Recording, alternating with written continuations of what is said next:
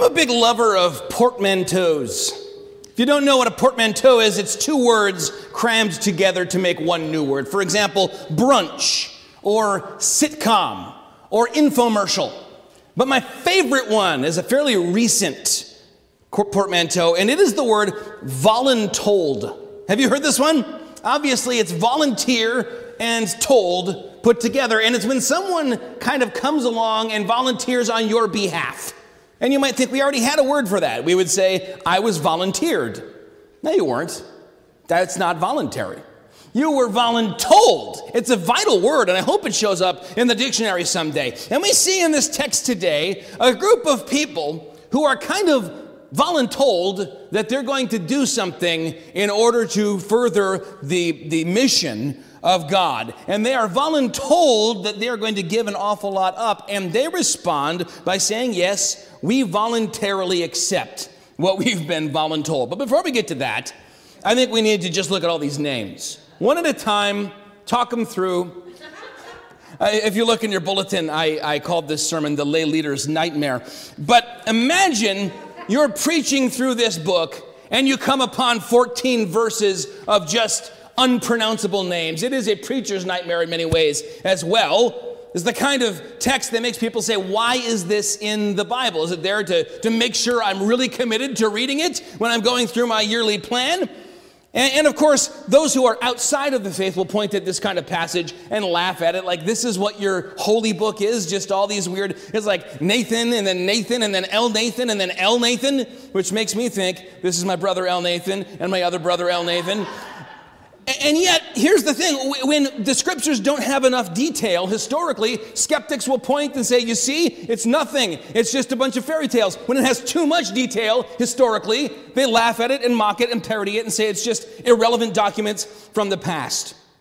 But even some Christians, and probably most Christians at some time, struggle with this kind of text. Why is this here? All the names? Did we need all the names, or could we have had some of the names? Well, recognize that in addition to giving some of the credentials of some of these people, for example, when we had Ezra's whole background, taking him all the way back to Aaron, we also just basically have this anchoring of sacred stories in secular history when this happens. It puts it in a place and time. In fact, I don't even like that term, secular history. There's no such thing as secular history, but it pins down these events of redemption history in world history, in a particular place and time. And I'm always thankful when it does that. This happens in the first day of the first month of the 7th year of Artaxerxes. This is something that then makes us say, okay, we see when and where all of these things unfolded. When a group of people did something incredible, which was leaving a comfortable land, the only place they'd ever known. Remember, these are now 5th or 6th generation exiles in Persia, and they're doing fine there. And they're leaving that place to go to an ancestral land full of uncertainty and hostility and danger. And this is sort of backwards for how this story generally goes. Historically, when people flee, they're fleeing their ancestral land, which they love, which is a part of them, but it's become uninhabitable, and it's too dangerous. Like German Jews fleeing in the lead up to World War II, or Syrians fleeing their homeland in the 2010s. And they leave the place they love to go somewhere that's more comfortable and safer that isn't home. Well, here, they're leaving a place where they're perfectly comfortable and rather safe to go to a homeland that's a fairly desolate place full of danger and uncertainty. And like the return in chapter 2, the first wave of return in the book of Ezra, this one is framed as another Exodus. And we see that happening in several ways. We have the kind of plundering of the Egyptians rehashed as the Persians pay for everything for them to go back. We see that he starts with some sons of Aaron, the high priest, and then he gives us a descendant of David, the king, from whom the Messiah will come, and then he gives us details on 12 families, which kind of reminds us this whole thing is a continued renewal of the 12 tribes of Israel. But why is Ezra bringing another group anyway? The beginning of this book, Zerubbabel took 50,000 people, and they went back and they started rebuilding the temple and re-inhabiting the land. After 80 years, why go back again? Ezra doesn't tell us outright. You have to kind of read between the lines. What's the pressing need? It's the law. It's the law. It's that they haven't been living by the law of God entirely. This isn't just about finding a better life for yourself and your children. Ezra is going to go back and teach them the word of God. He's going to make it so this is not just a cultural phenomenon of getting back to our roots, but a spiritual phenomenon of returning to our God. This is why the first thing we learn about Ezra was that he was a gifted scribe, that he had a passion for the word of God, that he knows it, he studies it, he does it, he teaches it. This is who he is at his core. Because now he's going to help them make the jump from simply being a resettled people, politically speaking, not unlike modern day political Israel under the right of return, where I can tell you things are about as secular as you can imagine. Instead, they will be a covenant people with far more in common than ancestry or a shared heritage. And so he puts out the call, and people come, and they're gathered at the river Ahava, which means the river of love. Sounds like a nice place, doesn't it? They're gathered there because it is a natural staging ground where they can camp, they can count people, they can catalog who and what they have, make sure that they're ready to go. And as they catalog these things, we get the whole catalog in the text, and we have two different lists here. The first one, the long one, verses 1 through 14, all those names together, this is the immediate volunteers, the boldest volunteers. Like when you were in class as a kid and the teacher would ask a question, and before they were quite done answering it, there were certain kids who would go, like try and get taller and maybe snap a little. Aaron, Valerie, you know what I'm talking about. And those are the ones who are immediately like, yes, me, I will go. I will absolutely go. I know it's a big thing that I'm undertaking, but I am ready to do it. In the tradition of Joshua, who said, as for me and my house, we will serve the Lord. These are people saying, as for me and my house, we will go back to our ancestral promised land. We will undertake a 4-month journey. We will take the risk, undergo the danger and the expense in order to glorify God in the land he has given us. These folks were rewarded then by having their names written down in God's eternal word. That's pretty cool. Granted, it's in a spot that makes everybody reading it go, okay, here we go. But still, it's in the Bible. That must be one of the most significant marks of faithfulness one can get.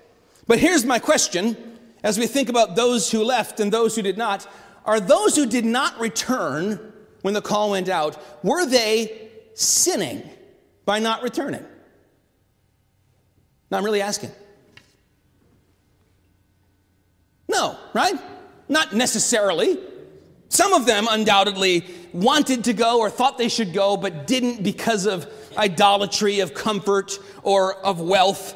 But others stayed behind because of health reasons or other situations. They were needed there. Even the heroes of this text and the next book, Ezra and Nehemiah, they went most of their lives, or at least a large portion of them, not returning, and there's no indication that they had been sinning at that point. It's like with missionaries, right? You have a missionary come. We had a great missionary come a few months ago, and a little part of me just feels a little guilty, right? I should have done that, I guess. What he's doing sounds amazing and exciting, and it's awesome, and then I go, wait a minute, no. We can't all go. Someone's got to stay stateside and minister to the people here. Also, if you know me at all, you know that I would crash and burn immediately if I tried to survive in a difficult situation or even another culture for a long period of time. People aren't built for it.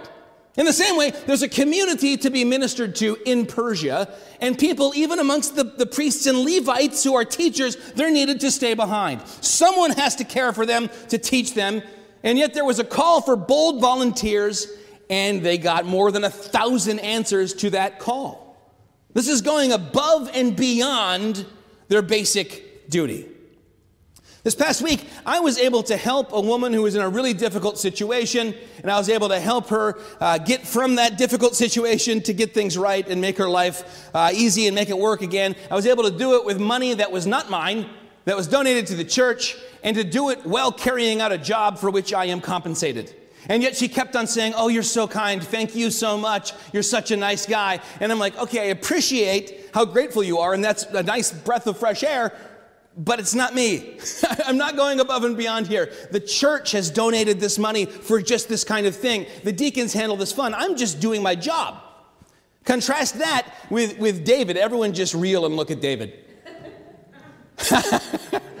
Who put in hours and hours and hours to help get a family who was stuck here in an RV that wasn't working back home. And I know other deacons helped with that, and Alex helped him with it. But my goodness, dealing with brown icicles coming from the bottom of a broke-down RV and continuing to just say, what can we do? How can we do it? That's above and beyond the call of duty.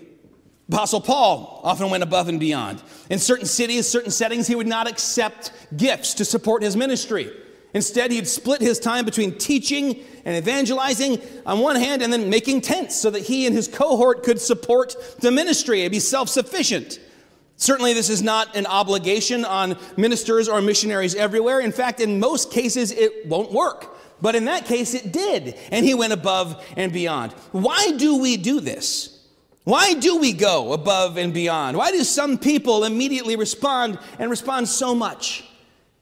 Is it because we have to go above and beyond in order to please God? Because we've got to not only show him we love him, but make up for some of our sins. No, of course not. We often think of God perhaps in these terms, but that's the flesh talking. This is not how God operates. It's not that he says 15 pieces of flair is the minimum, but you know you've got to wear 37 in order to please him. This is not our God. Our God says, I know you can't even reach this point, that the point of basic righteousness. That's why I pour my grace out on you. That's why I've sent my son Jesus. No, we go above and beyond. We're motivated to do that because Jesus did. He came and died. No, do it. Listen, there's overalls wearing Baptist churches, and there's amen shouting Baptist churches. I see no overalls, so shout amen, absolutely. There is a kind of push that we feel internally that says, I have to show my gratitude to this Jesus. I have to be like the woman who took all the nard in the expensive perfume and broke it open and poured it on Jesus' feet and went way, way above and beyond just so I can say I love you and I appreciate you for creating me and redeeming me and sustaining me and, all the little things you do. Everyone can't do this, though, in every way. This is something I really want to impress on you today. We all want to go over and above and show Jesus our love and devotion, but everyone can't go above and beyond in every way all the time. You weren't made for that. When I was in school, I remember there was such an emphasis on training leaders, leadership development, leaders. And I remember at one point thinking, who's going to follow all these leaders if everyone's a leader? We come out and say, we need people to teach Sunday school. And everyone goes, I don't know if I can do it. I don't feel like I'm qualified to do it. I've read in the scriptures that teachers are held to a higher standard. And you know what? I wouldn't want all of you to teach Sunday school. First of all, because then no one would be taking Sunday school. There'd be like a whole bunch of classes and no one in them. And also, frankly, some of you would be terrible at it. And most of you who would be, no, you would be. Most of you who would be, no, you would be. Throughout my life, I have sat through a good number of classes and studies led by people who were not gifted for it, but guilted into it. And it is painful for all involved. There are people who don't understand the Bible. Then there are people who understand the Bible fine, but they're not gifted to communicate it in a way that's understandable, that can be applied to their life. And of course, there's always one guy who within like 5 minutes of starting a lesson takes some wild left turn. And he's like, yeah, you see this number and then the number of nations in the European Union in 2007 and NFTs are the mark of the beast. And it's like, okay, maybe you didn't need to take this job on. In our world today, it's important for us to acknowledge everyone's thing can't be your thing. Not everyone's passion can be my passion. Not everyone's cause our cause. And this is incredibly important given that we basically know about all the suffering going on all of the earth in a way that humans never have. All the time, not just from the news, which used to be for an hour every day and is now for 24 hours every day, but also videos online and just 24-hour running updates on everything, always coming in. We're not made to shoulder all that. There's one man who could shoulder all of the pain and suffering and fear and sin and guilt and all the rest of all mankind. That's Jesus Christ. Thank God he went to the cross to bear our sins. Thank God he even now is shouldering our anxieties and our cares as he intercedes for us at the right hand of the Father. He's able, we're not. Period. Sure, sometimes there's a tsunami in Asia or a hurricane in the Caribbean, and the whole world can kind of say, all right, let's combine our efforts and we can make a difference. But that's the exception. Most of the time, if you try to care about everything all the time, you will just get an ulcer and be dragged into a deep depression. We're not made to be omniscient and bear every burden. And the anomaly of modern technology and the speed of information in our time is creating a heavy, heavy weight on the shoulders of people, especially Christians who know that they ought to care about the suffering of others. And so they feel a greater burden, and every day it gets heavier. You know, sometimes I hear Christians say, I have a burden for this thing. I feel a burden for social justice. I have a burden for this or that. And that's good. I mean, be careful with that language. Scripture does talk about Jesus taking our heavy burden from us and giving us his yoke, which is easy and light. The psalmist calls us to cast our burdens on the Lord, and he will sustain us. And yet, in Galatians 6, Paul does instruct believers, bear one another's burdens. That's a very Christ-like impulse to have.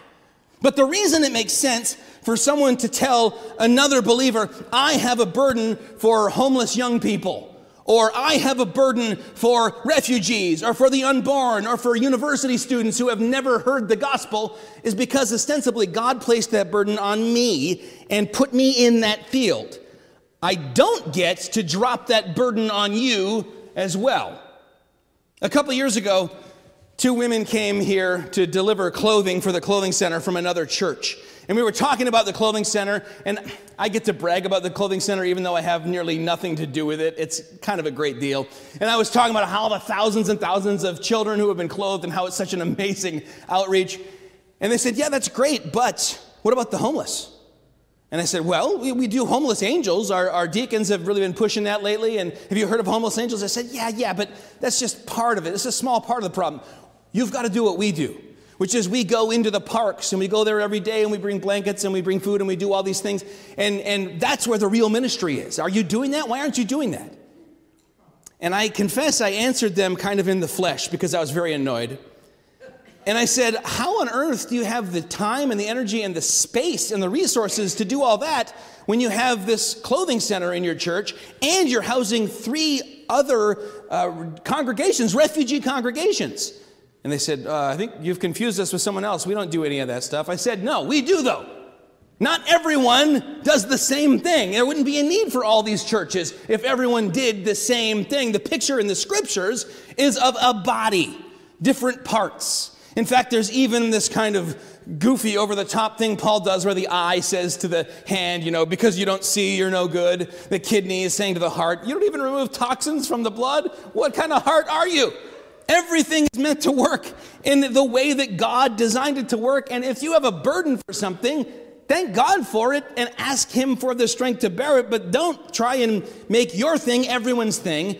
And don't try to make everyone's thing your thing. In the scriptures, we see deacons distributing food and caring for widows and orphans and taking care of mercy ministries and the poor and the ill, comforting and encouraging them. You have elders focusing on the ministry of the word and prayer. You have missionaries going off on long journeys to other lands to bring the gospel, funded by those who stay back and work, because without them, there would be no missionary. Everybody can't be everything. And yet, there are times when the exception proves the rule. There are times when a need arises, like in this text, where the question we ask should not be, is this need that has come up in my community, is this discrepancy that's come to my attention, is it my passion? Or is it something that to me sounds immediately gratifying and I gravitate toward it? But rather, because of the urgency of the need, the question should be, can I make a difference? Am I needed here in this body at this time? Is there an urgent need I can meet? Should I be saying, I don't especially want to take on that project or fill that role, and yet, not my will, but your will be done? That is also a very Christ-like impulse, insofar as I was just quoting Christ himself. Because when this particular need is so great and the harvest is plentiful but the workers are few, that's what we see happening in the second list. There's an audit when they've all gathered at the river of love. Who's here and who's not? And you know who's not? Levites. And they need Levites. The Levites are not the priests. The priests are in the tribe of Levi, but they're their own thing. The Levites are all the other people descended from Levi in that tribe who don't go into the temple and offer the sacrifices and burn the incense, but they have incredibly important jobs. They lead the people in worship. They teach. They guard the temple. There's security for those who are worshiping, which is going to be important continually in the situation in Jerusalem now. And a lot of the mission they're on is contingent on having Levites, and they have zero. Not one showed up. Remember, this is what Artaxerxes had said in Ezra 7:25. And you, Ezra, according to the wisdom of your God that is in your hand, appoint magistrates and judges who may judge all the people in the province beyond the river. All such as know the laws of your God, and those who do not know them, you shall teach. Levites are essential to carrying this out. It's also essential to have Levites so that this is, again, a second or third Exodus. It's modeling what God has done before and God will do again in delivering them. And not having them is a big problem, and the problem is lack of volunteers. Same problem, different century. I want you to recognize two things here. First of all, no individual Levite was obligated to return. There's not any one that God said, you should go back, and he said, no, I'm not doing it. But two, the fact that there are no Levites indicates either a spiritual unhealth at best and kind of a culture of sin and selfishness at worst. And this is in the context of the slow decrease. You know, think about the first time 50,000 people returned with Ezra. And you say, wow, that's a huge caravan. And it is. 4-month journey, 50,000 people. But compared to the 3 million who came out of Egypt, it's not. And that was a longer journey, 40 years. And then we go to this second return under Ezra here, and it's not 50,000. It's 1,500 men, probably 5,000 or 6,000 people total. Still, that's small. 50,000 isn't even all that big when you consider that you are rebuilding a nation with a group of people less than half the population of Lansing. That's tough. 1,500 is all we've got now. It's getting slower. There's reluctance already. And those who seem to be most reluctant are those you would expect to be amongst the most passionate, the Levites. So in verses 16 to 18, the leaders gather some power brokers and some discerning men, including a couple Nathans and a couple Elnathans, guys who can be persuasive, and send them to a man named Edo, who is the leader in Cassiphia, which is most likely a synagogue or synagogue training center. Remember, the synagogue movement began in Babylon in exile. And they deliver Ezra's pitch to the Levites there. We need Levites to return. Without Levites, this whole thing doesn't work. It's like when the preacher in a goofy movie or on The Simpsons or something, he'll look at the offering and go, you know what, send it around again. We need more. There's this second call. And this one is sort of half volunteer drive, half draft, right? Someone's going to go. I'm going to volunteer somebody. They're going to go. There's a need that must be met. And the idea is we're kind of at a standstill until we have buy-in from some Levites. People have to now stop and ask themselves, how can I play a part? People who didn't respond immediately the first time around have to say to themselves, okay, let me stop and ask it again. Is this a job I can do? Is this something God would have me do? And of course, just like with teaching Sunday school or whatever the need, not everyone can fill it. right? In fact, you have all people in it. Benjamites, you have Judahites, you have people from different tribes. They can't be the Levites. They just can't. And so not everyone can do everything. But they ask the right people, and they ask them with the right people. And the appeal works. We don't know exactly what these messengers said, but I'm sure it included a reminder. This is why you were born a Levite. This is what it means to be a Levite. This is your opportunity to fulfill your role as a Levite. When we look at Numbers 3, which Dave read for us earlier, this is your purpose. You're a wave offering before the Lord. Wave. Do it. And so it works. They bring back some Levites. How many? 38. That must have been disappointing. And those guys coming to the group already all camped out there and all ready to go at the river Ahava must have felt like less than exemplary Levites. This little band showing up a couple weeks after everyone was ready to go. And yet their names are included in the Bible as well. And this, I think, is an important truth you may want to write in the margin of your Bible. Reluctant volunteers are often used mightily of God. He doesn't say, oh yeah, and there were some Levites, but I'm not going to write them down because they had to have their arms twisted.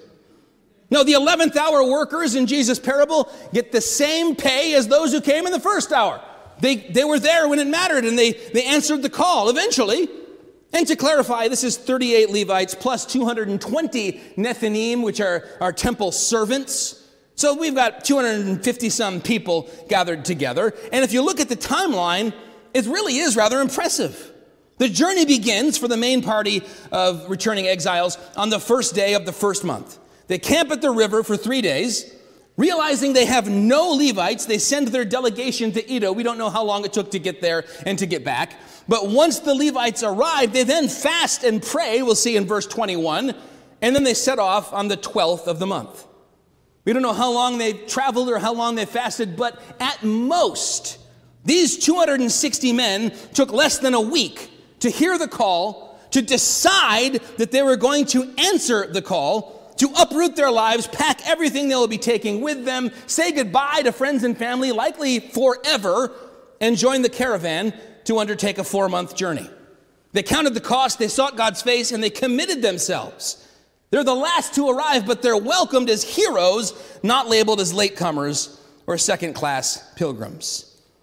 And when we're told what prompted these men, Sherebiah and Hashabiah, it sounds like made-up Bible names. But when we're told what prompted these guys and their families to respond to the call, it's not guilt, it's not manipulation, it's not some false sense of conviction. No, it is the good hand of the Lord, given the glory for these reluctant volunteers who come at the 11th hour.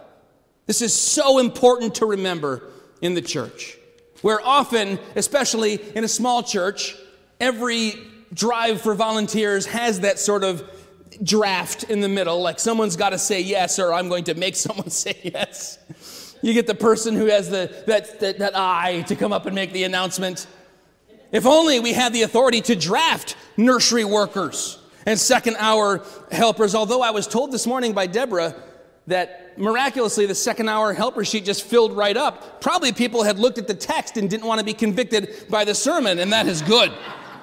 But when you consider the history of our church, how it started, it exists because a group of Christians wanted to reach children with the gospel. This should be a priority for us. It should never be hard to find people to go into the nursery or go up to second hour and help teach children about Jesus Christ. Frankly, I'm one of just a couple of people who actually has a watertight excuse, and I really want to do it. It's ironic.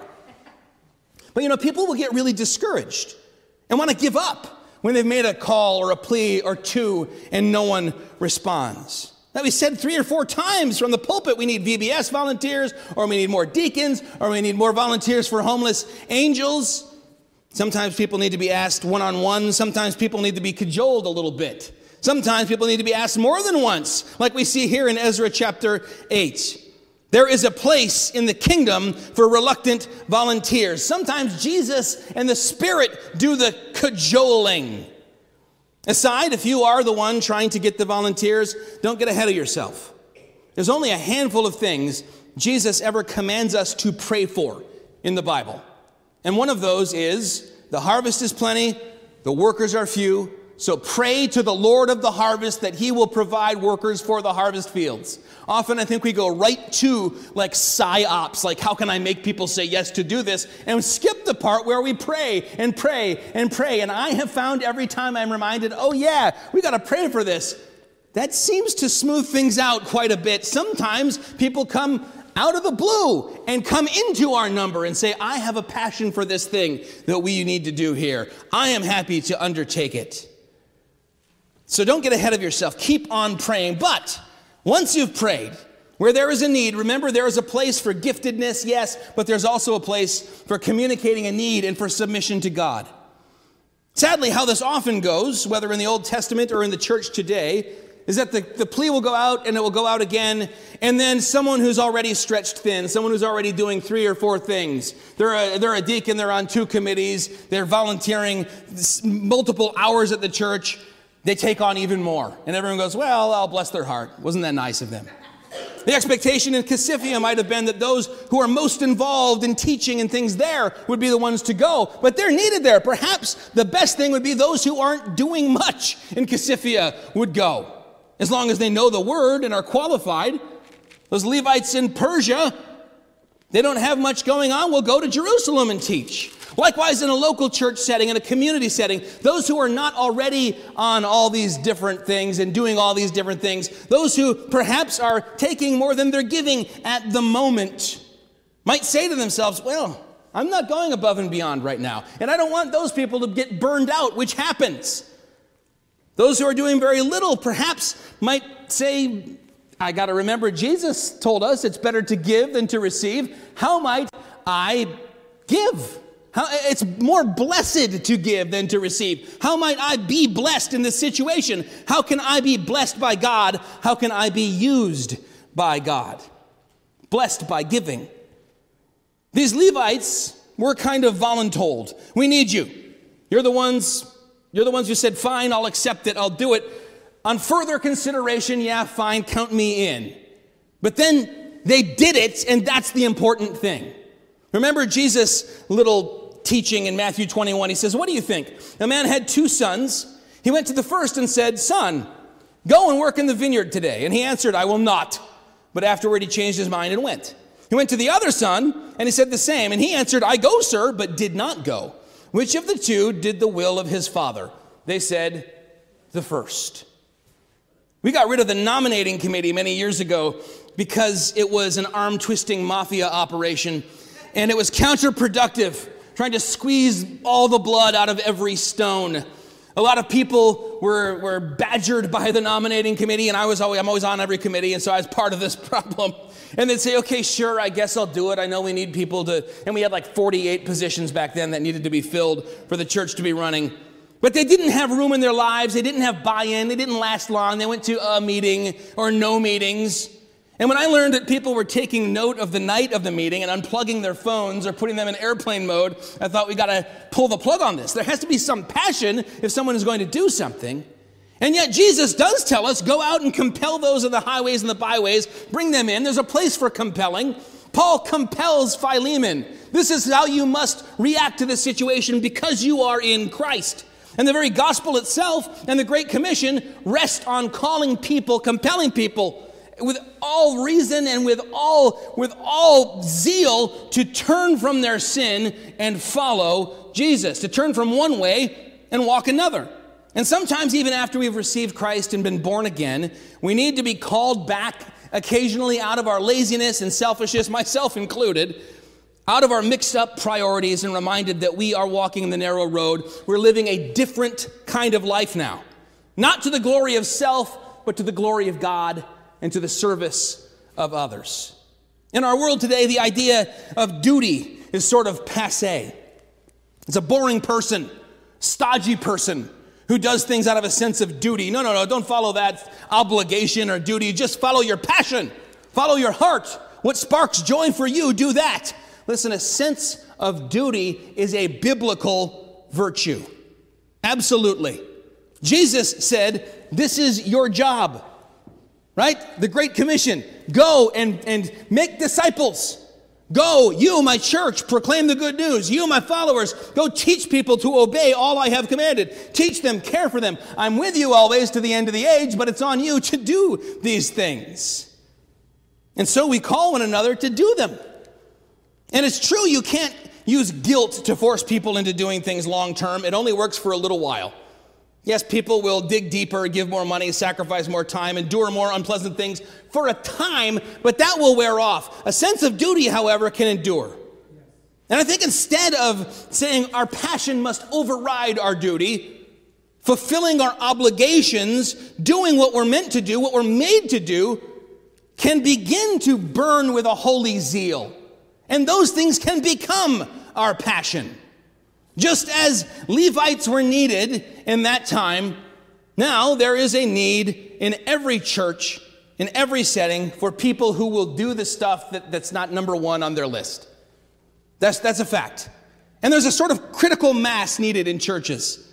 I think I've been here now in the last 17 years through maybe 3 or 4 kind of waveforms of us having a time of growth, and we have more than enough people to do everything needed to keep the church growing, which meant we had people who were able to go and do the exciting stuff and the outreach and all the rest. And then there will be a lot of deaths. I've done 200 plus funerals. There will be economic downturn, and everyone goes to some other Phoenix, and all the young people are gone, and you go, okay, now we can barely keep all the cogs turning to keep the building standing and everything running, let alone reach out beyond the walls of the building, have the resources and time and effort and funds at the end of the day to do some kind of mission and ministry. That can be the death knell of a congregation, unless the reluctant volunteers come in because they hear of the need. They sense this is the time I'm needed to put aside my objections and my reservations and say, I will serve.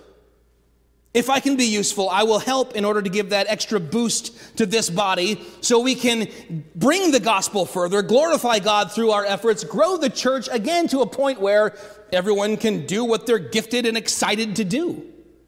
That message to the Levites in Casiphia must have reminded them, this isn't just your obligation, this is your identity. Numbers 3:11-13. The Lord said to Moses, I have taken the Levites from among the Israelites in place of the first male offspring of every Israelite woman. The Levites are mine, for all the firstborn are mine. When I struck down all the firstborn in Egypt, I set apart for myself every firstborn in Israel, whether man or animal. They are to be mine. I am the Lord. Essentially, I saved you. Will you serve me? The Lord was to be their inheritance. This is the situation that we're in. Those Levites didn't know their role. They'd forgotten their identity. Have we forgotten ours? In Revelation 1:5-6, we read, Jesus Christ, the faithful witness, the firstborn of the dead and the ruler of the kings on earth, freed us from our sins by his blood and made us a kingdom, priests to his God and Father. We're called to be living sacrifices. We're called to come and acknowledge, yes, every firstborn belongs to you, and because you sent your only begotten son to die in our place, just like the Levites, we are now bought with a price. This is lived out not in the cockles of our hearts and our feelings, but rather through love, which is a verb, as the great DC Talk reminds us. The answer then has to be to the question, do you show up? Not to the question, how do you feel? I've been visiting my parents, not as much as I'd like to, but quite a bit lately, and I've been watching my mother take care of my father, who is very, very ill. And it occurred to me as I was driving home the other day in the past 3 or 4 years, just how many people I have seen, a dozen probably, caring for a sick loved one, caring for elderly parents, an ailing spouse, a special needs child. And for some people, they say, this is my calling. I'm happy to do it. I wouldn't want to do anything else. I've got no complaints. There are also perhaps those who drag their feet and don't want to do this, but they know there's no one else to do it, and they step up. But 99.9% of the time, it's a combination of the two. Some days you wake up and you're nothing but compassion, and you think, God, how can you use me today? How can I help make this person comfortable? How can I help them heal? How can I help them know that you love them and that I love them? And some days they wake up and say, I got nothing. The tank is empty. I haven't had a moment to myself in 6 months. If I made it through this, it would be a miracle, but I'll give it a shot, fine. And you know what? God can use that too. And this is true of all of sanctification, not just serving God in the home or in the church, in these big ways that require your whole life or in little ways that require an hour or two here or there, but living for Christ every moment. Even in our devotion and our sanctification, in our battling sin, there are some mornings we wake up and it's like, Jesus, thank you for this day. I can't wait to go out and be your disciple, to be your conduit of love and to proclaim the gospel. I'm going to follow you closer than ever today. I'm just brimming with love for you. I'm brimming with gratitude so much I don't know what to do with it. Some days you wake up and say, you know what sounds better than anything right now is just walk away from all this for a while. Indulge the flesh. Do the old stuff. Go back to the old haunts. Eat, drink, and be merry because nothing really seems to matter. It's all bad news on the TV. It's all difficult stuff in my life, but I'm going to follow you anyway. Which one of these has done the will of the Father? There is a place in the church, there is a place in the home, there's a place in all discipleship for the reluctant volunteer who says, Lord, I believe, help my unbelief. Lord, I'm going to do it. Give me the desire to do it as I obey. They're leaving Babylon essentially, although they're in the Persian Empire now, but they've been sent into a Babylonian exile, and even after years of lingering and loitering there, now they hear the call, and these Levites hear it again, and they go back. In the same way, many Christians have been kind of lingering in spiritual Babylon. Yes, I'm part of God's people, but I've kind of been stuck in a rut for years and years. Maybe it's time to say, all right, I've heard it enough, I've heard it again, and I will respond. I'll be the reluctant volunteer and trust that you will give me the passion after the fact. I will begin reading the Bible together with my family, praying together with my spouse, talking about faith with my friends and neighbors and in my household. And yeah, it might be weird at first, but we're Baptist. And after you've done something 2 or 3 times, it's how we've always done it anyway. So just muscle through that. Muscle through the reluctant part and trust that God will be there with what you need on the other side. This is a message that I think hits everybody differently. What does it mean for you today to be reminded of the good news that you don't have to be jumping up and down excited for God to accept your service in whatever area of life? Yes, it says in Scripture, God loves a cheerful giver, and He does, but there are situations where being cheerful wouldn't even be appropriate and wouldn't make any sense. Are we still giving? Yes, there are situations in which you can use the gifts God gave you, and it is hand in glove with the need, and it's so amazing when that happens. There's also times when you have to put your hand to the plow and say, okay, I need to do this because someone needs to do this. And I need to do this so that this person over here doesn't get more burned out and bogged down. How will you submit in this year to the call of God? The call that comes again and again. The call of Nathan and Nathan and Elnathan and Elnathan. That we are needed on the harvest fields. Pray that there would be workers given by the Lord of the harvest. And pray that if you are one of those workers, you would respond in faith and obedience. Heavenly Father, we thank you for kind of a long and tedious passage. And Lord, I pray not too long and tedious a sermon, but Lord, I do pray that as we look at this text and are reminded that you can use us even when we don't hear your voice the first time or the second time, even when we don't feel the excitement, Lord, you are there with us, counting our obedience. Lord, we thank you that our discipleship is a matter of becoming more like you, not a matter of earning your love, not a matter of earning our salvation. We thank you that it is a gift given to us, grace heaped upon us. Lord, we pray that you would give us hearts that want to say thank you with our whole lives. We pray that you would do that more and more each and every day here at Judson and in our homes and in our private lives and in our devotional lives, that, Lord, we would do what needs to be done to follow you as close as we can. We pray all this in Jesus' holy name. Amen.